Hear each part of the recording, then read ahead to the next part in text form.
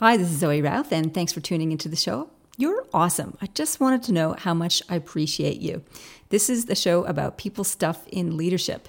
And my overwhelming core objective is to help you shift your perspective so that you can become a more wise and compassionate leader.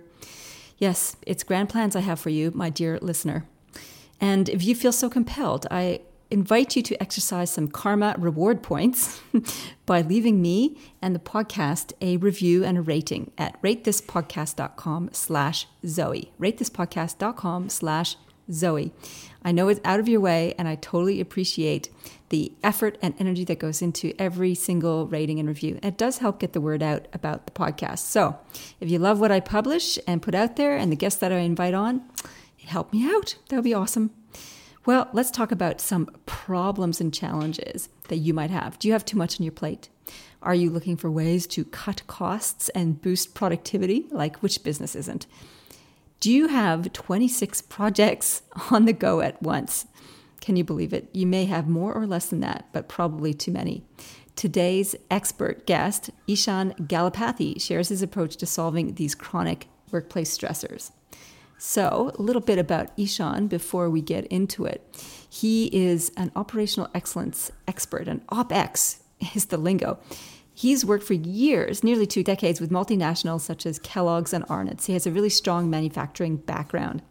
In his last corporate role, he was responsible for operational excellence in the Asia Pacific for Kellogg's and was part of the global team that developed its global supply chain and excellence program. And at the end of the interview, we explored a whole bunch of different things around what that means from a cultural differentiation point of view. He's got a lot to offer and a lot of deep insight. He has like X-ray vision when it comes to seeing productivity opportunities in business. So let's get into it.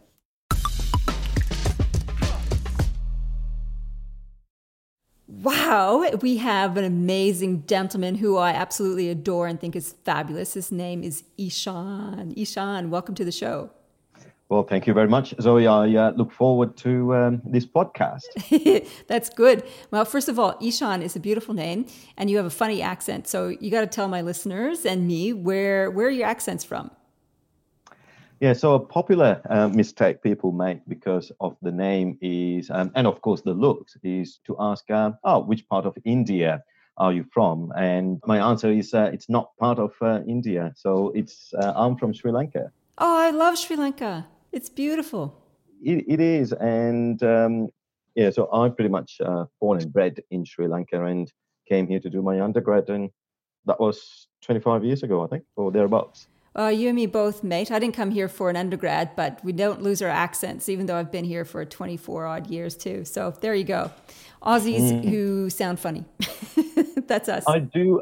Very true. I do get picked. Every now and then people ask me, have you lived around the UK for a while at least? Because I think I have a little bit, or people tell me that I have a little bit of a British accent. And I think that's because I learned English from our teachers in Sri Lanka, which is part of the Commonwealth.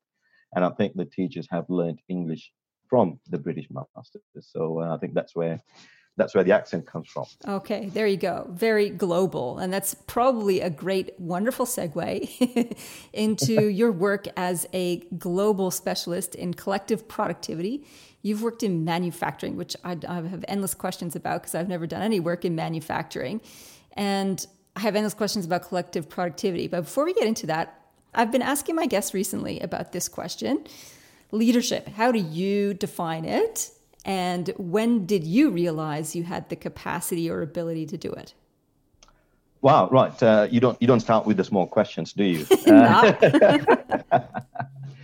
Look, I'll tell you my intro into a leadership role, which I didn't know at the time, but like everything else in retrospect. So I studied mechatronics at university. What? Mechatronics? Mechatronics. What is that? It's a combination of mechanical engineering and electronics engineering. So I guess the robotics, the automation, the world of, as we know today, the automation and the world of digital. Okay. But this was the late 90s, so we didn't call it digital. But the subject matter is called mechatronics. So here I was, this student who finished the first undergrad degree and then joined this company, which was manufacturing aluminium windows and doors. The most sophisticated piece of kit they had was an electric drop saw. The kind of thing that where there's a person standing and there's a 6 meter long aluminium extrusion and they're cutting that kind of the sound that your body shivers. That's the industry I joined after studying robotics. But they had 150 people in this business. I joined as a process engineer trying to help the operations manager to improve productivity in this factory. What I didn't realize is I had the role of trying to work with close to 100 people to tell them how to improve productivity. They have been doing this for a couple of decades, and I was the new kid on the block having to tell them how to do it better. Oh yeah, how did that go? So people tell me that I'm a good people's person, and I think I use that as my sixth sense. And I just worked with the people on the factory floor, understanding their frustrations and trying to find a way of improving their problems. So I was successful in that role, which actually became my go-to methodology of improving productivity. And as I progressed in my career, my last role was with a global multinational Kellogg's, the food giant. I was looking after all of Asia Pacific, 7 factories, almost 7 time zones, I think, off the back of my mind. I had no direct reports, but I had to work with supply chain directors and trying to influence them. And again, I used that basic fundamental way of working in leadership is how do you go with that mentality of helping a team so that they can improve? And if you can do that without the direct management control, you're doing that through influence. To me, that's the ultimate leadership. Is you're helping your team through influence, and they're doing it because they can see that it's going to help them. Okay, lovely. And so was it a cumulative, gradual coming into that capacity, like you had some practice in your first job, or was there a moment where you crystallized going, oh, I guess I'm doing leadership now? What was it for you? Yeah, it probably wasn't in that first role because it was a process engineer and I was pretty much doing a lot of doing stuff and I didn't realize it was leadership at the time. But what I did get from that first role was plenty of opportunities to grow with the business, and I was kind of like a big fish in a small pond. So I had big opportunities to work on big projects, big factory relocations. I had to do that. And I think it's in my next move, I realized what leadership is because I joined this other company that was in FMCG, again in food, highly automated, but also highly unionized as well. So now you have this combination of, you're trying to help teams, but all these other influential, points that you don't see on the surface. So the first day I joined this other company, they were on strike. Oh, great way to start. Absolutely. But then I realized that the reasons why, and obviously there was pay disputes and negotiations that were going on. But the power the people had, I guess, and then how do you deal in those circumstances? I think that was my intro into leadership, is that it's not what it seems on the surface, but there's a lot of politics and red tape and things that happen below the iceberg water level, to use a cliche. I love that cliche. It's a classic one from a systems thinking point of view, which as a process engineer, you totally get. And I love that you point to one of the things I'm passionate about is the people stuff. And it's often the people stuff that gets in the way of productivity, but I'd like to hear it from the horse's mouth as a collective productivity expert. What are the barriers to productivity that occur in teams? So you've pointed to one. You got like these politics that you talked about, like you have unions, and in some cases that there's some conflict in terms of interpersonal engagement going there. So rewind. What are the top three, let's say, if there are top three, barriers to collective productivity? Sure. So that being one. The other thing, Zoe, I find is organizations, businesses, teams, whatever size you are, everyone tries to do too much.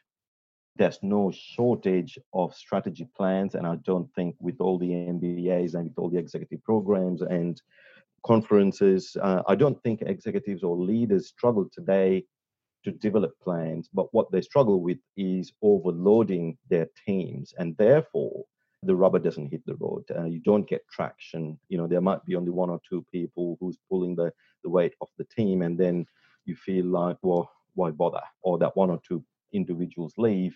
So overburdening your systems, overburdening the team resources is one that I can think of.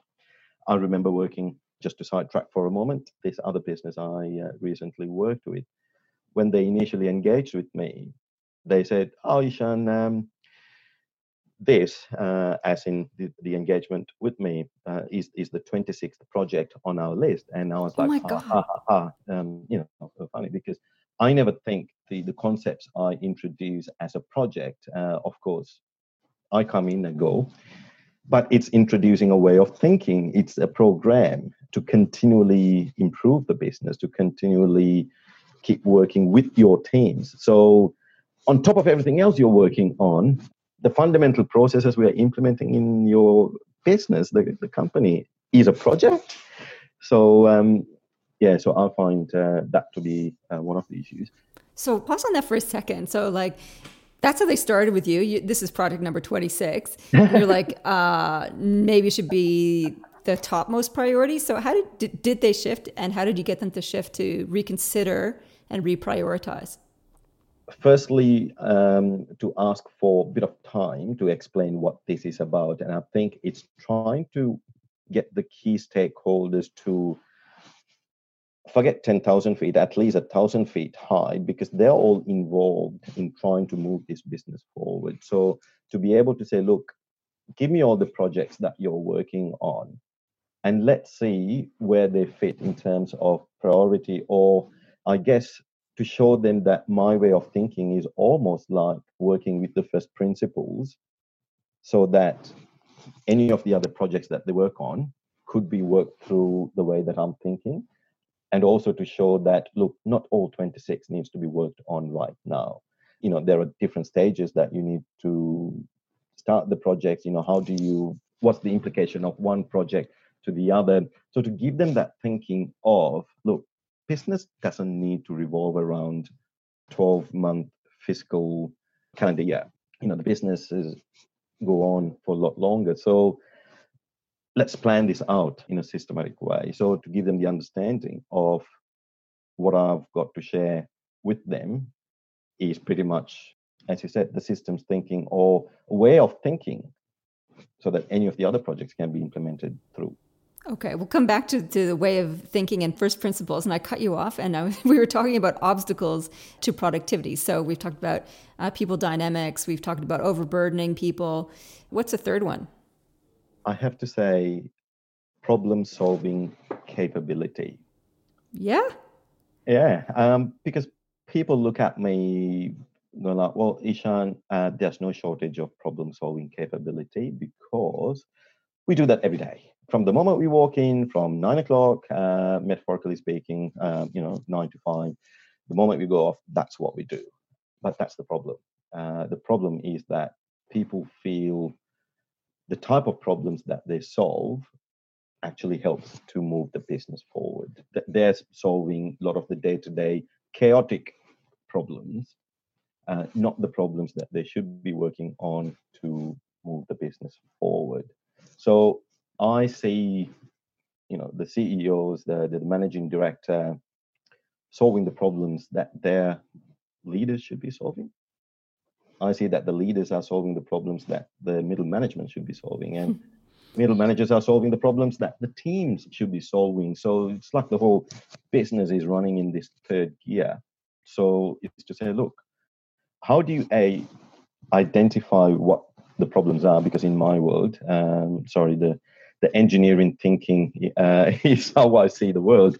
through very much the structured approach. So how do you identify and classify different types of problems, and how do you develop the capability within the organization so that they get solved, so that there are teams solving the day-to-day and you try to minimize the chaos? And how do you get some of your other key people trained, capability developed to really move the business forward? So I just want to ask a couple clarifying questions. So it sounds like everybody's navel gazing downwards, and one of the challenges might be problem solving skills, but it also sounds like problem solving selection, and that people are getting too granular in terms of what they're trying to solve. How do you teach them to do problem selection better? Is it through your first principles in terms of knowing what to work on? Right. So yes, I was trained, I guess, working with the multinationals. Whenever you solve problems, it's always to treat each one of them as a business case. It's almost like how do you go to firstly justifying what the business case is? So why this? Why now? Always asking those two questions, because there's so many problems that we can solve in a business, right? So there's no business that I've walked into where there's plenty of resources. So everyone's struggling for resources. So how do you identify those problems and go, why this, why now? So, for example, when I was with Kellogg's, I always had the view of, so I belong to the regional head office, so I was one of those corporate overheads. And if I couldn't help each business unit to stay ahead of inflation, and if I couldn't find a way of recovering all my travel costs, then I became a burden to the business. So I had the view of always, unashamedly, to look at everything I do on a basis of dollars. Yes, there are all the other improvements from safety, quality, etc. But fundamentally, how do you look at what is the benefit to the business, and how do you prioritize accordingly? So so to give the teams, how do you identify what these problems are? What's the purpose? Why now? And unless you can answer those questions, and until you have the answers to those questions, don't go forward. And collectively, the business, so when I say collectively, from a business or an organization, what the leadership team, so they should be the ones who are saying yay, nay to these problems that needs to be solved. So that's kind of the way I look at it. And later on, if we have time, we can talk about what these different types of problems are, because I did touch on it a few times. Well, let's talk about it now. Right. Yeah, no time like the present. What kinds of problems are these? The ones that affect your business and are natural business cases. Right. So imagine trying to draw two axes perpendicular, right? So we're going to end up with four types, obviously, four quadrants. Yeah. So on the horizontal, the x-axis, if you said to the left are the problems that an individual solves, and to the right are the problems that teams should be solving, right? So cross-functional teams. Mm-hmm. So that's your x-axis. And then the vertical axis, on the bottom are reactive problems. So it's kind of like, when do we solve these problems? So that the horizontal axis is who solves the problem. The vertical axis becomes when do we solve the problems, or when do the problems become apparent. So the bottom is reactive, and obviously the top will be proactive. So let's go around the four types. And so you travel a lot, don't you? Like you Oh, yeah. you go through airports. I do. Yep. Right. And I think would it be fair to assume that most of your listeners would also be traveling through airports, and it's kind of an easy example if I pick on? Yeah, go for it. Right. So let's use, not that I'm an expert in aviation, but as a user and as a regular traveler, I'll use examples on each one of these types to bring it to life. So The bottom right, which are the problems that teams need to be solved on a reactive basis. I call these the team problems, and these are the ones that just basically pop up without any notice. And these are the chaotic problems that most refer to as we solve problems every day. Oh, I was thinking more like Susan hates Fred and they're not talking.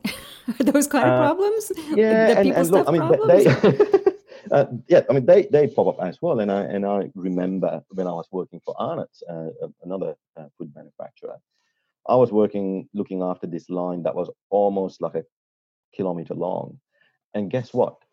When I was working with the team on one end of the line, I would get a call from the other end saying, look, a machine's broken down. And if I walk down to the other end, somebody else would call me saying, look, I want to talk about, my overtime for this Saturday. And then I would go there, and then somebody else would call and say, look, I can't work with this Mary right next to me, and etc. So all of those things, yeah, they pop up on a day-to-day basis. Okay, so there you listed like, I wanted to manage my overtime, and then I've got personality conflict, or, so-and-so's absent or on sick leave or something like that. Is that the kind of team type stuff, or is it more mechanical as well? More mechanical as well. So I said I'll use the aviation industry. So just imagine there's fog. Pog? Fog. Oh, fog. I'm like, I don't know Pog, but fog, I understand. I don't understand fog. Okay, we got fog. Yep. Oh, you got fog. So that comes with little notice. And when that comes in, now you got a team problem, because look, how do you deal with, as you can imagine, with all the flight cancellations and connecting flights? So unless you have systems, processes, team capability of these are the problems we are walking into. So imagine if it was a shift changeover at the airport. How do you put systems in place so the incoming shift better know exactly what they're walking into, what the situation is, and how to deal with it, right? So it's that level of problem solving which can be ironed out by putting systems in place to minimize that level of disruption, right? So in manufacturing, yeah, typically it's the breakdowns that how do you react to it, and who do you need to call, etc. I love this as an example because I think what you've pointed to is what I often see as the people problems. Underneath some of that are the systems problems that drive the people problems. So coming back to the fog and the airport staff, say, for example, why do they have people problem? Is because the system's broken down and all of a sudden everybody's under stress and trying to deliver. And if they have a crappy problem-solving system that you're sort of alluding to, then that adds to the stress. So they get crankier and all of a sudden they have comms breakdown and blaming and chaos. Oh, look, absolutely. And you often see sometimes there are longer queues still at the airport. So you've got longer queues, and then there might be a shorter queue on the online booking or bag drop-off. And sometimes you do see at certain airports and certain airlines, there might be like a supervisor who walks in and basically redirects customers to some of those shorter queues or trying to move the longer queues. And then there are instances where that doesn't happen. So I get frustrated because I'm the person who sees all the inefficiencies in processes all the way from when I'm filling petrol to my car, or when I'm in the supermarket, or when I'm at the airport. So, yeah, I applaud and congratulate when people take the initiative, and that's the team thinking, when you're in that reactive mode. But unless businesses find ways to look at how many of those problems occur on a regular basis, and how do you put systems in place to basically minimize the disruption when it happens next. So that's a way of reducing that day-to-day chaos. And there are businesses who pretty much have minimized all of that so that it doesn't come as a surprise. I love that. So it's like creating systems to troubleshoot problems is one aspect of that, but it's not just chaos. That's where you're talking about reactive teams. That's the reactive chaos phase. What about proactive teams? So I'm looking at your quadrant model here. So that's where my brain's gone to. I'm not sure if that's the right way you want to unpack it. Well, I want to go clockwise, if you don't mind. Yeah. Okay. So if we go into still in the reactive, Yep. Still reactive. looking at the individuals, Yep. these are problems that only an individual can solve, right? So let's stay with the aviation. So imagine the plane docks at the gate, and passengers have unbuckled. You're standing up, and the door doesn't open simply because the aero bridge has broken down and it doesn't dock with the plane. Yeah. Right. I love that scenario. Not. Hmm. Okay. And so somebody has to call, get maintenance. They come in the car with the flashing light on the top, saying, right.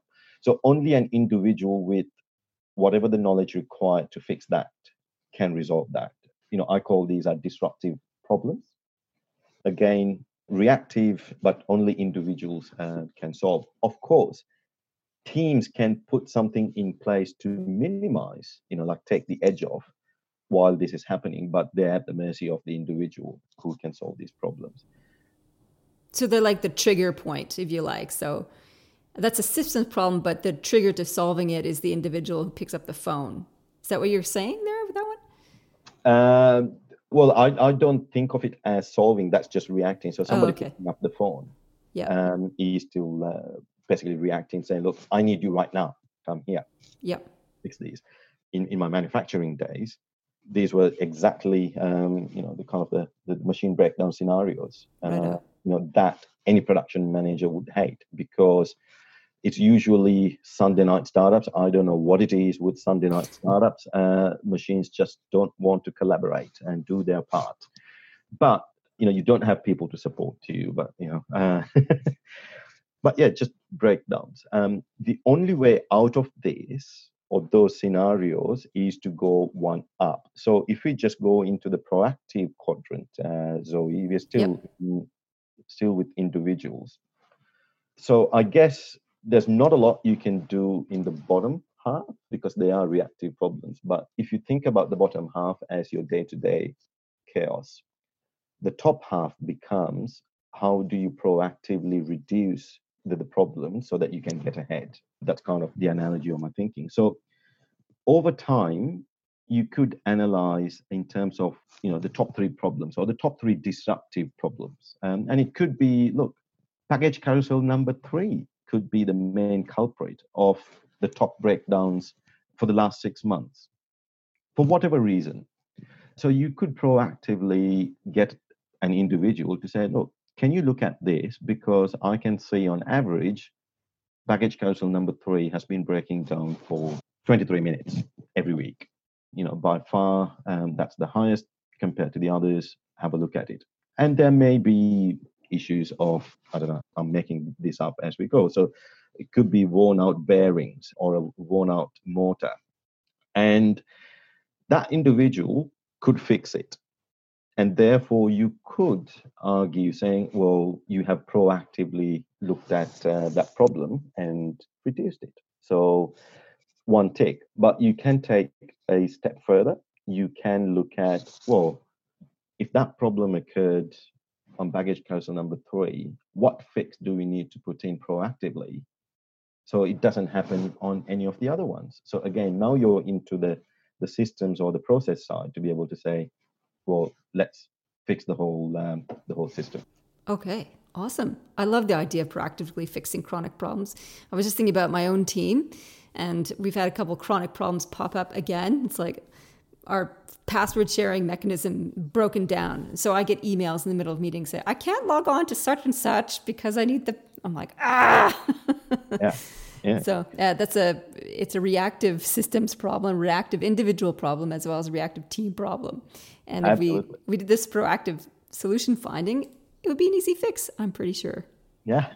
Just used Zoe123 as your password for everything, and then all's fixed. Shh, don't tell.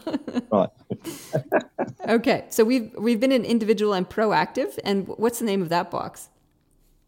Technical problems. Technical problems. All right. So we got one last, the proactive team one. What's that one about? That one's about complex problems. So yes, you're right. So proactively, you're solving these, and then you need teams to solve these. In my time at all the multinationals, and in my time in the last 5 years, as an entrepreneur helping businesses to improve productivity, that's the space I work in, because that's the part that's going to help businesses to reduce costs, improve productivity, efficiency, and also help them to unlock more capacity to do the work. So let me give you a quick example in our aviation scenario. About 10 years ago, Zoe, if you were to catch a flight, the only way you could board any flight would be through the forward door. Yeah? Do you remember those days? Yeah, I'm trying to remember if I remember a time where you couldn't board through the back, but I Yeah. guess so. No more than 10, 15 years ago. Yeah, okay. So the concept of rear door boarding is somewhat new in the world of aviation. I'm sure there'll be an aviation expert listening to this podcast who can tell us exactly when that happened. But think about it from this point. There would have been a point where the airline would have struggled for capacity to grow the business. And they would be looking at solutions of, do we buy more planes? Do we add more gates to the airport? All of which are valid options of solving the problem of how do we improve capacity for this business. So what we want to share with businesses is there's many ways to improve capacity or productivity, as I see it, is to look at when, in this scenario, the aircraft, when is the aircraft adding value to the airline? When is it not? So the clear distinction between value add, non-value add is what you look for. And that's exactly what I look through any process.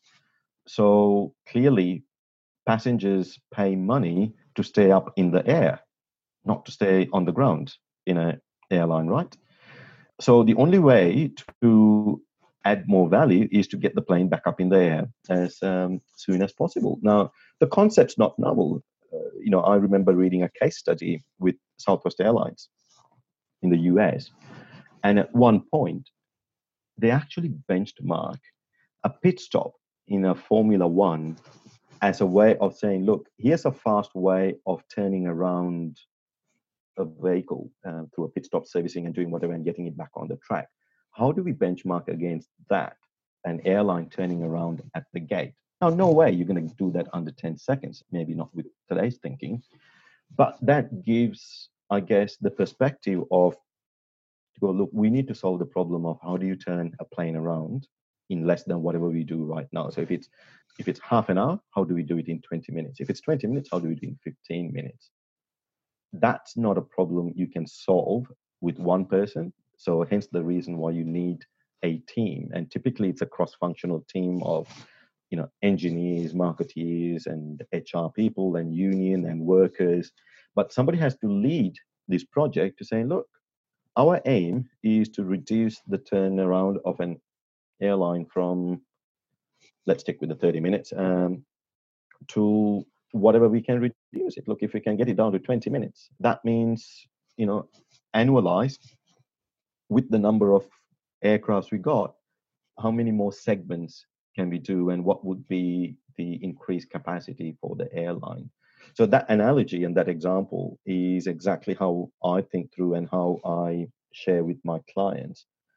If you're looking at either growing the business, and most of my clients actually have the problem of they are growing, but they haven't got enough capacity. So to help them unlock some of these hidden growth opportunities, I'll work with them to say, look, let's identify these complex problems and let's put a team behind it. And I'll share with you what is the methodology to solve such a problem.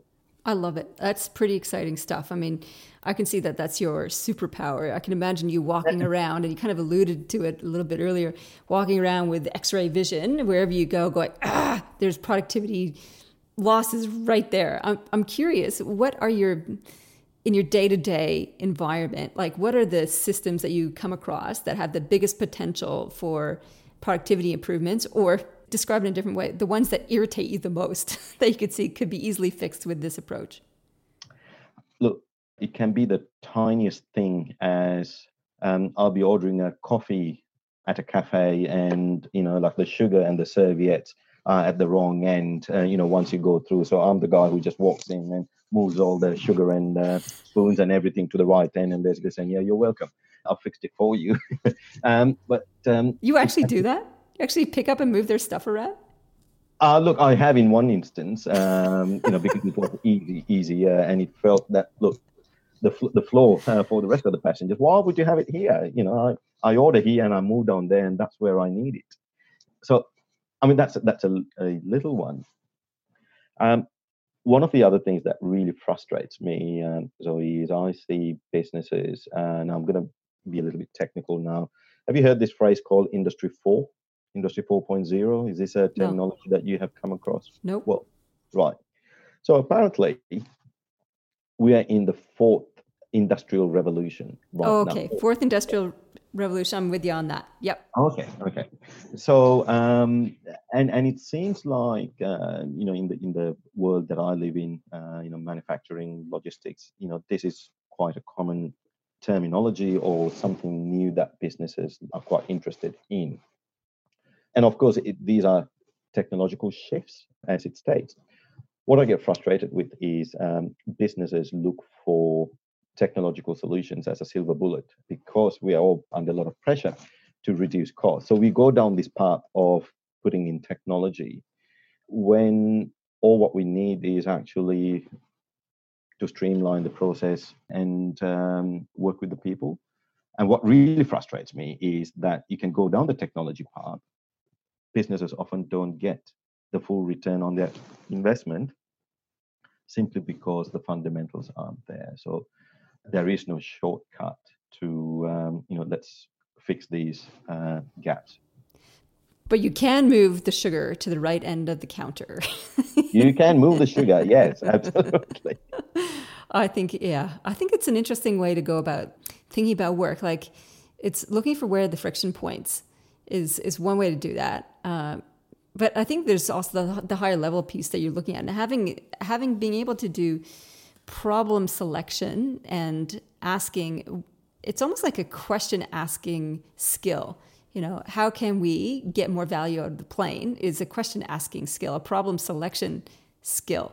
And that's a really important question. That's quite different than, oh my God, the fan belt's broken again. How do we fix that? Yeah, I love it. But teams and businesses, when they say, Ishan, we are very good at, don't need you to come and teach us how to solve problems because, hey, we're good. We do that every day. They are solving those reactive problems. That's why the CEO is solving the problems of the leadership team because they don't get enough time to solve the right problems. Oh, I hear that all the time. The CEOs don't have enough time to do the big picture thinking, which, I have a program that's a solution to that, which means get them out of the office and into a place where they can actually do that big picture thinking and do the big question asking. Ishan, you've got another book coming out. You've written one book already called Hidden Growth Opportunity, and you've got a really great white paper, Chaos to Excellence. Can people get that somehow, your white paper? Yeah, absolutely, Zoe. So would love to provide your listeners with a digital copy. It's on my homepage of my site. Sorry, I'm just umming and erring. I just realized it's one of those names that's not going to be easy to share on a podcast. So it's Ishan Galapathy.com is the website. So if you go there on the home page, there's a place that you can put your details in. We'll definitely put a link in the podcast notes. So at Ishan Galapathy, which is GALAPATHY.com, people can get your lovely white paper, which, as I understand it, is the precursor to your second book, Rising Above Chaos. Is that correct? Absolutely, yes. So when people read the white paper, they'll still realize that I've got manufacturing terminology and it's very much written for the manufacturing sector. However, it won't be too difficult to look at it from any industry aspect and look at how it can relate or how it can apply to any sector. The second book I'm writing, Rising Above Chaos, is very much from an industry agnostic point of view and to help organizations come out of this day-to-day chaos and what are the things we need to put in to at least start getting our teams to work better. I think there is a lot of focus on individual productivity. There's our good friend Zoe, yours and mine, Dermot Crowley of the likes, who helps people, and Dermot does do good work of helping the individual productivity. There is the Tim Ferriss of the world who talks about the 4-hour week, work week. These are the individual people who help with individual productivity, but I want to look at collectively as teams, how do we improve productivity and get the team out of the day-to-day chaos? Wonderful. And when is that book coming out? Oh dear, do I have to make a declaration now? And you totally do. Right. Well, I'm going to mark May, end of May. Oh, this year? 2020. Oh, awesome. That's great. Well, I look forward to that book coming out and getting it to the hands of people, because I think collective productivity is an issue that all leaders face, is how can we as a group work better together to produce results that matter. And I think never has it been more needed. And if you can convey your superpower, your X-ray superpower, to find those efficiencies and productivity gains, then that's awesome. Ishan, thank you so much for coming on and sharing your wisdom with me and everybody who's listening. You're very welcome, Zoe. And look forward to catching up when we cross paths next. Well, that was a really cool interview. I love interviewing guests who have different operating brain systems than mine. I totally value the systematic, logical, analytical brain that Ishan brings to the table. And I could totally do with some of his skills in my workplace.